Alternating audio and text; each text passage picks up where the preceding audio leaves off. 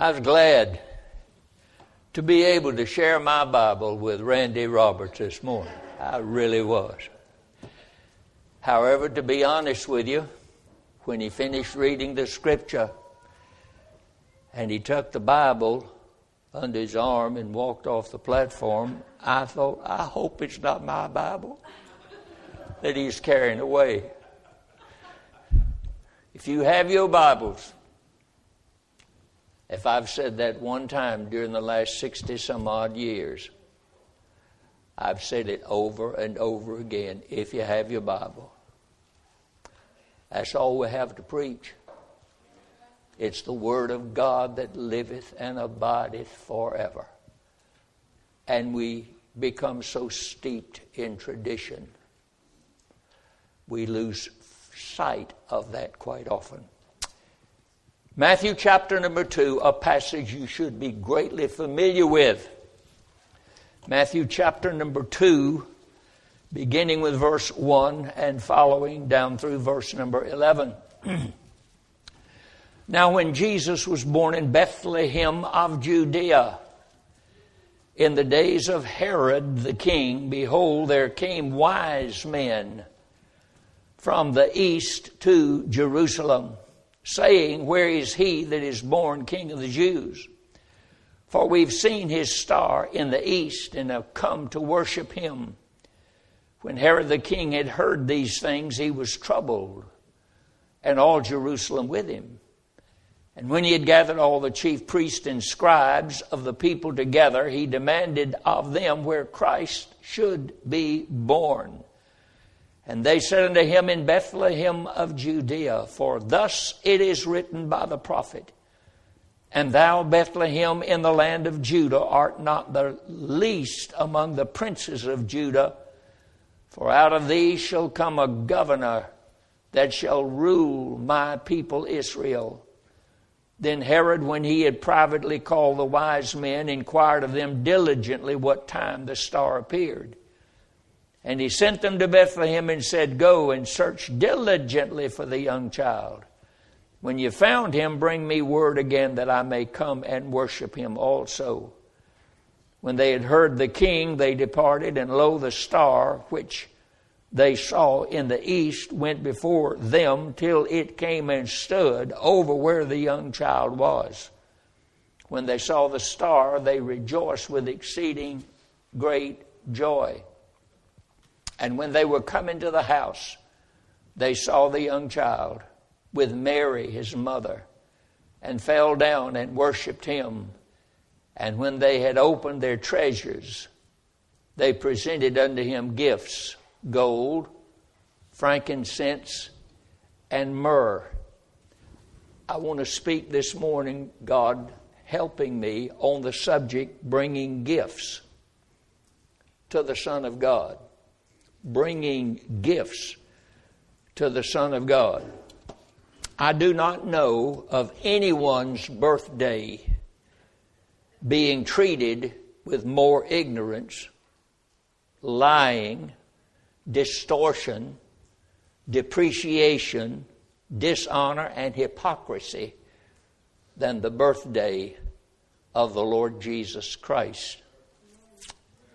What a happy day it must have been when Christ was born, God in the flesh dwelling among us.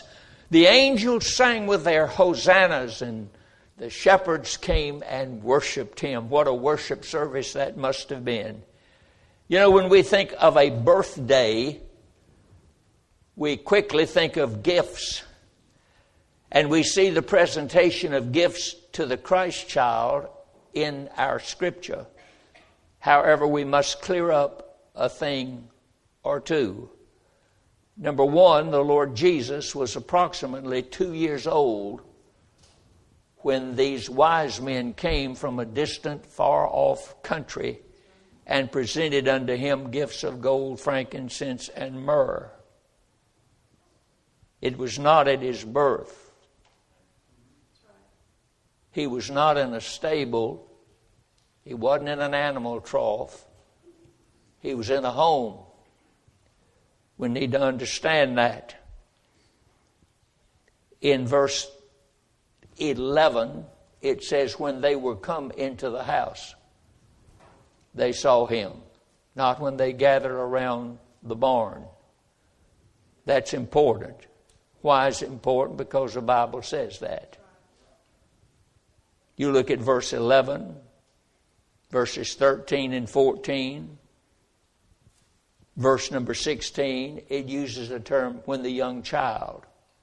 Not the infant, not the baby, but when the young child. He was about 2 years old. We normally base that on what Herod's intentions were, revealed in verse 16. Herod, when he saw that he was mocked of the wise men, was exceeding wroth, and sent forth all the children, and slew all the children that were, not the babies, slew all the children that were in Bethlehem and in all the coasts thereof, from 2 years old and under, according to the time which he had diligently inquired of the wise men. Herod wasn't looking for a newborn baby. He was looking for a very small infant, to be sure, somewhere in that range of maybe 2 years. So Christ probably, most likely, was 2 years of age at that time. Number two, there could have been 2 or 10 wise men. Don't ever get hung up on that. It had to be 3 wise men. No.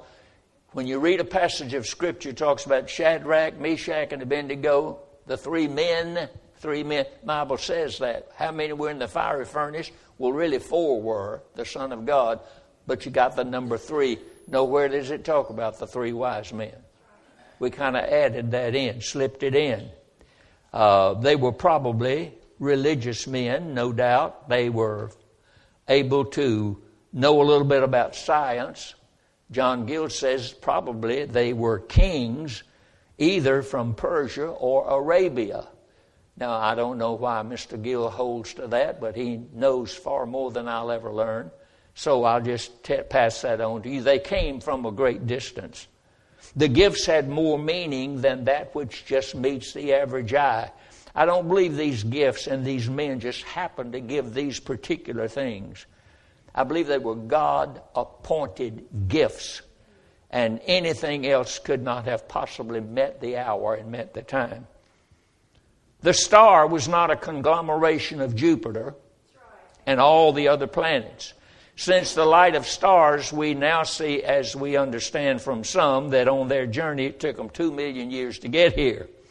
God, before creation, however, probably, most likely, planted this star, and we know it was for a special occasion. There'd never been a star before like it or ever since that time. And the thing I want you to remember is this: the wise men came to worship Christ, not Mary. Now, I can assure you they did not come around that stable singing Ave Maria. They just didn't do that. You know, you got to milk through some of this junk that happens at Christmas time. Not a word of truth in it. No foundation of Scripture in it. Now, concerning these gifts, not only do they express the love in the hearts of the givers, but they tell us who this one is and to whom they are given. Now notice the text once again. In verse 11, when they were come into the house, they saw the young child with Mary his mother, and fell down and worshipped him. And when they had opened their treasures, they presented unto him gifts of gold, frankincense, and myrrh. Let's look at the nature of these gifts. Many times we hurriedly read through a passage without really thinking. As we're reading, 3 types of gifts: gold, frankincense, and myrrh. Why these particular 3 gifts? Number 1, gold, a very precious metal, very costly metal used in the medium of exchange. People would use it to pay for goods and things. It is used in Scripture as having to do with deity or the divine manifestation.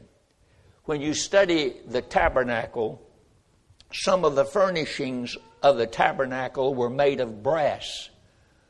The brazen altar that sat out in front of the tabernacle was made of brass. Brass speaks of judgment. And then there was a little laver holding water for the priest to wash himself in. That laver, that container was made of brass. It was a type of judgment. But when you got into the tabernacle, the table right directly in front, going toward that particular direction, was made of gold. No animal was ever offered for sacrifice on that altar. It was an altar of incense. And when the people prayed and they offered gifts unto the Lord, it was a different thing altogether. And then when you walk behind the veil of the temple or the veil of the tabernacle, you approach the mercy seat. And the mercy seat in the Holy of Holies was made of pure gold, symbolizing God's presence. It's a very important command. They presented unto him gold. It was a gift for kings. In Esther chapter 8, verse 15, the Bible says, And Mordecai went out from the presence of the king in royal apparel of blue and white, and with a great crown of gold, and with a garment of fine linen and purple, and the city of Shushan rejoiced and was glad. I read where the queen of Sheba, when she came to visit King Solomon, she brought him a tremendous amount of gold. Why? He was a king. This was a gift for kings. And in Psalm 21, verses 1 through 3, the Bible says the king, David is speaking of the position of being king, the king shall joy in thy strength, O Lord, and in thy salvation, how greatly shall he rejoice. Thou hast given him his heart's desire, and hast not withholden the request of his lips, Selah. For thou preventest him with the blessings of goodness, and thou settest a crown of pure gold upon his head. David wore a crown of gold because David was a king. It was a gift for kings. And this is the first mention of the gift of this particular thing, that it was a gift of gold. They were recognizing that this was not just another child, not just another birth, not just another infant, my dear friends. This one was destined to become king, a ruler over the people of God. That's one reason why they gave it. And then a second gift was called frankincense. Frankincense. It was a very expensive and sweet smelling oil. It was an ingredient in the oil of anointing the priests. Whenever a man accepted the office of priesthood, they anointed him with frankincense. It had to do with priesthood and the duties and responsibilities of being a priest. And it was used by the priest in certain offerings. When they were offered certain things, they would sprinkle it with frankincense. In Leviticus chapter 2, verses 1 through 2, when many will offer a meat offering unto the Lord, his offering shall be of fine flour. He shall pour oil upon it and put frankincense thereon. And the priest shall burn the memorial of it upon the altar to be an offering made by fire of a sweet-smelling savor unto the Lord. So it was used in relationship to the priesthood. The gold would speak of Jesus Christ, King of Kings and Lord of Lords. The frankincense would speak of Jesus Christ, who is our only priest, the priesthood of Jesus Christ. And finally, the commodity called myrrh, a very expensive and fragrant perfume. It was used as a medicine, practically speaking. For instance, when Jesus Christ was hanging on the cross, in Mark's Gospel, chapter 15, verse 23, the Bible says they gave him to drink wine mingled with myrrh, but he received it not. Myrrh was used as a medicine for pain, and this is why our Lord received it not. He did not want to have any of the price of our salvation diminished by a drug, and he refused to take it, even though he would later say, I thirst. But you see, that is evidence that it was used in that capacity. It was also used for embalming. That was most famous among the Egyptians. The Jews did not do that. But nonetheless, it was used for embalming and also as a preservative. In John's Gospel, chapter 19, verses 38 through 40. John's Gospel 19, verses 38 through 40. And after this, Joseph of Arimathea, being a disciple of Jesus, but secretly for fear of the Jews, besought Pilate that he may take away the body of Jesus. And Pilate gave him leave. He came therefore and took the body of Jesus. And there came also Nicodemus, which at the first came to Jesus by night, and brought him a mixture. Now our Lord was dead, and he's being anointed. And Nicodemus shows up with a mixture of myrrh and aloes, about 100-pound weight. Then they took the body of Jesus and wound it in linen clothes with the spices, as the manner of the Jews is to bury. They would anoint the individual, the corpse, if I may use that terminology, with myrrh. So we have gold speaking of kingship. We have frankincense speaking of the priesthood of the believer. And then we have myrrh, which speaks of the sacrifice that Christ will make for the sins of his people when he dies on Calvary's cross. John the Baptist knew a little about this when he said, Behold, the Lamb of God that taketh away the sin of the world.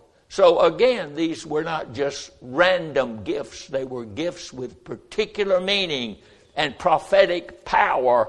And it was evidenced in the offering of them: gold, frankincense, and myrrh. The significance of these gifts. Again in verse number 11 of Matthew 2, they anointed him with and presented unto him gifts of gold, frankincense, and myrrh. They were acknowledging that Christ is the King of kings. Not going to be, he is the King of kings. Prophecy declared a coming king. In that Matthew chapter 2 reference, look at verses 4 through 6. When he had gathered all the chief priests and scribes of the people together, he demanded of them where Christ should be born. And they said unto him, In Bethlehem of Judea, for thus it is written by the prophet, And thou, Bethlehem, in the land of Judah, art not the least among the princes of Judah, for out of thee shall come a governor, and shall rule my people Israel. Prophecy concerning the coming kingdom, the Lord Jesus Christ setting up a kingdom. The wise men sought for this king in verse 2 of Matthew 2. Saying unto Herod, Where is he that is born King of the Jews? For we've seen his star in the east, and have come to worship him. Even the annunciation of the angel Gabriel that was given to the Virgin Mary in Luke chapter number 1, verses 30 through 33. In Luke chapter 1, verses 30 through 33.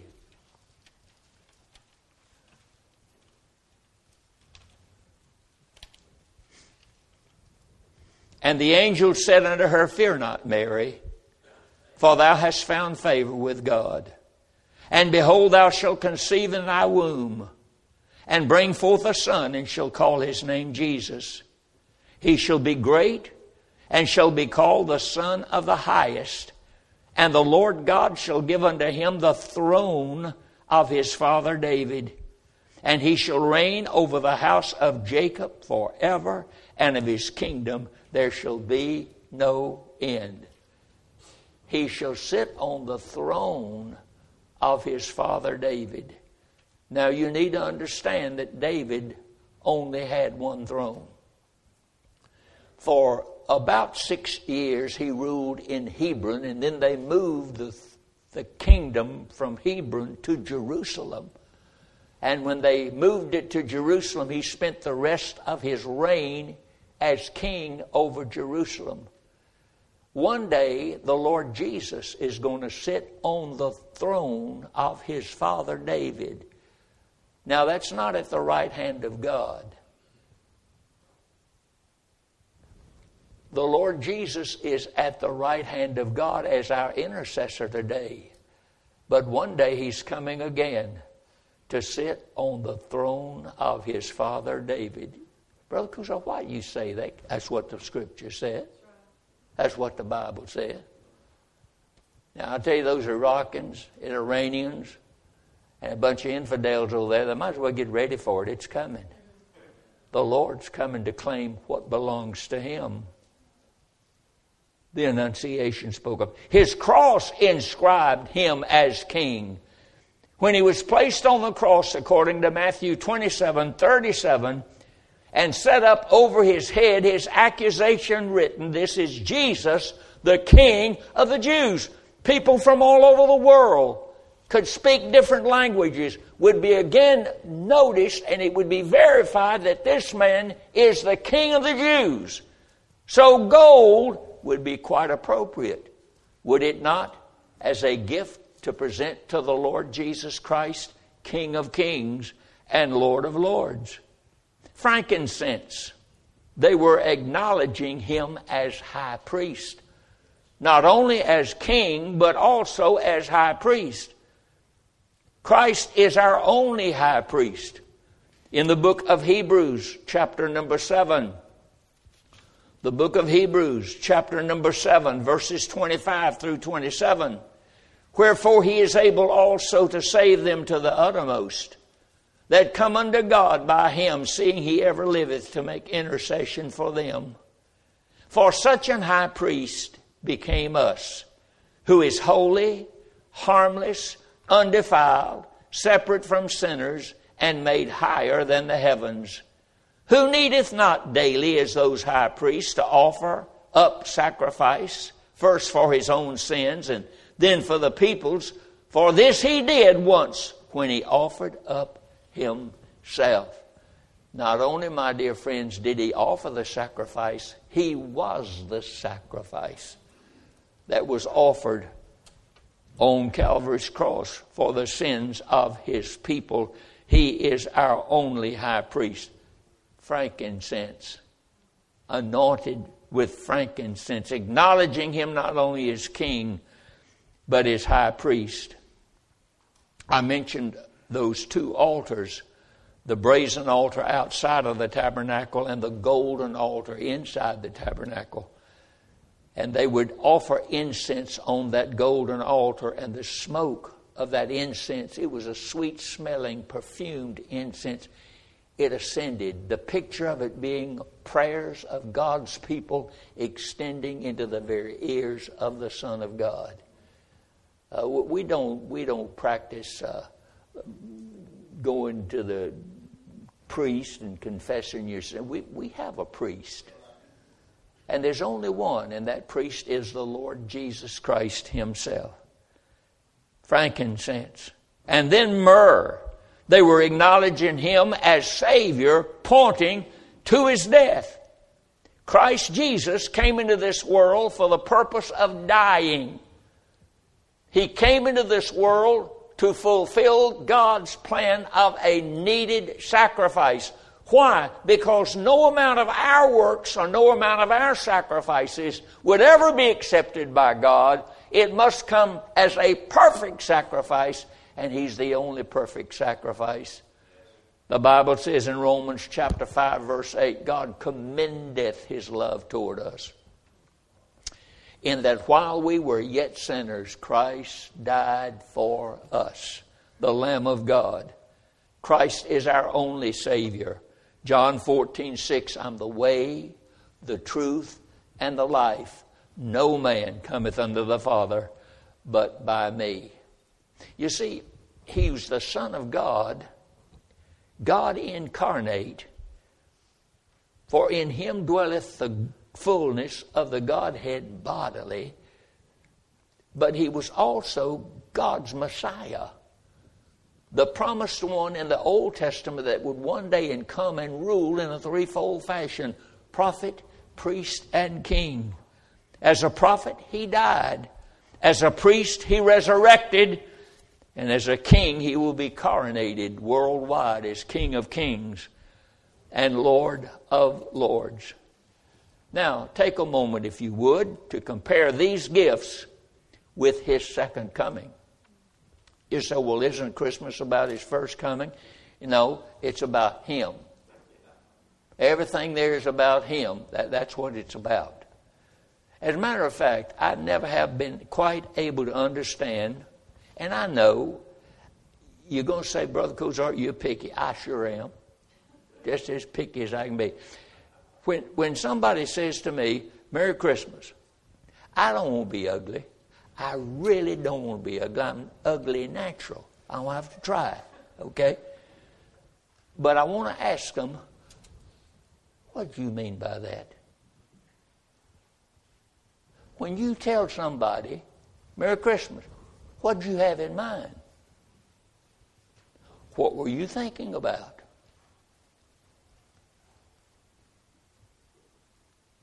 I'm giving you time to think.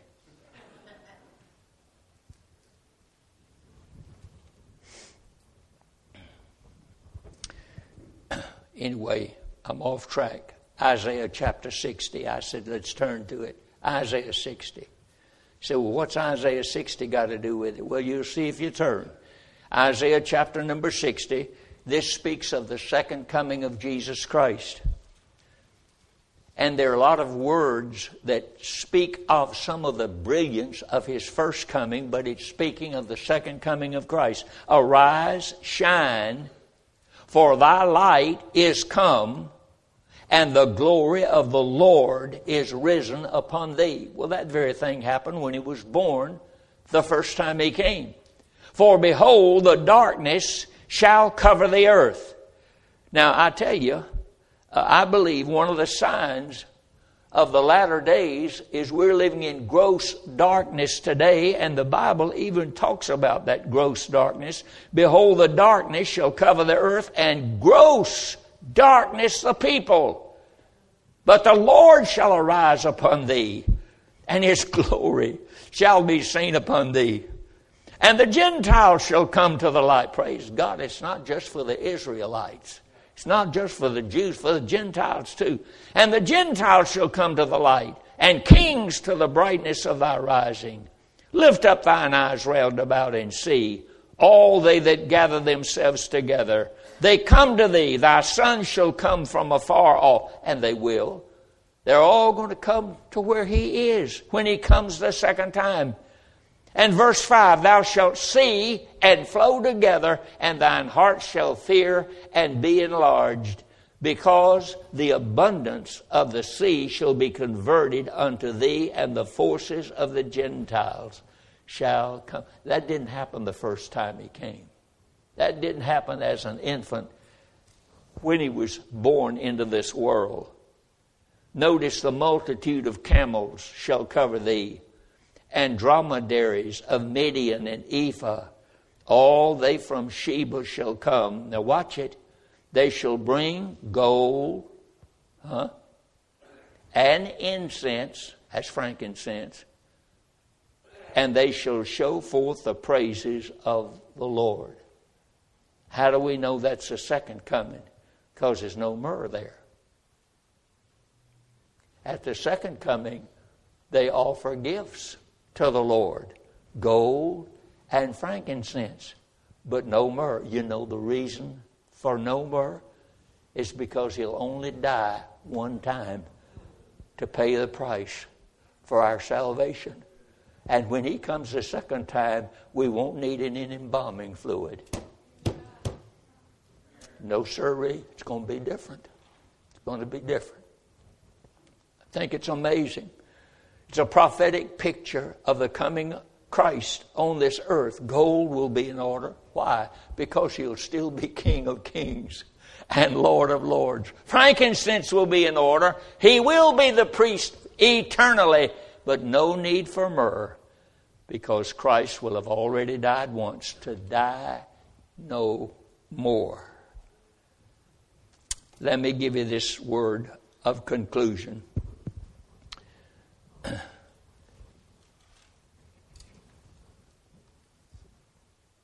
Button up your seatbelt.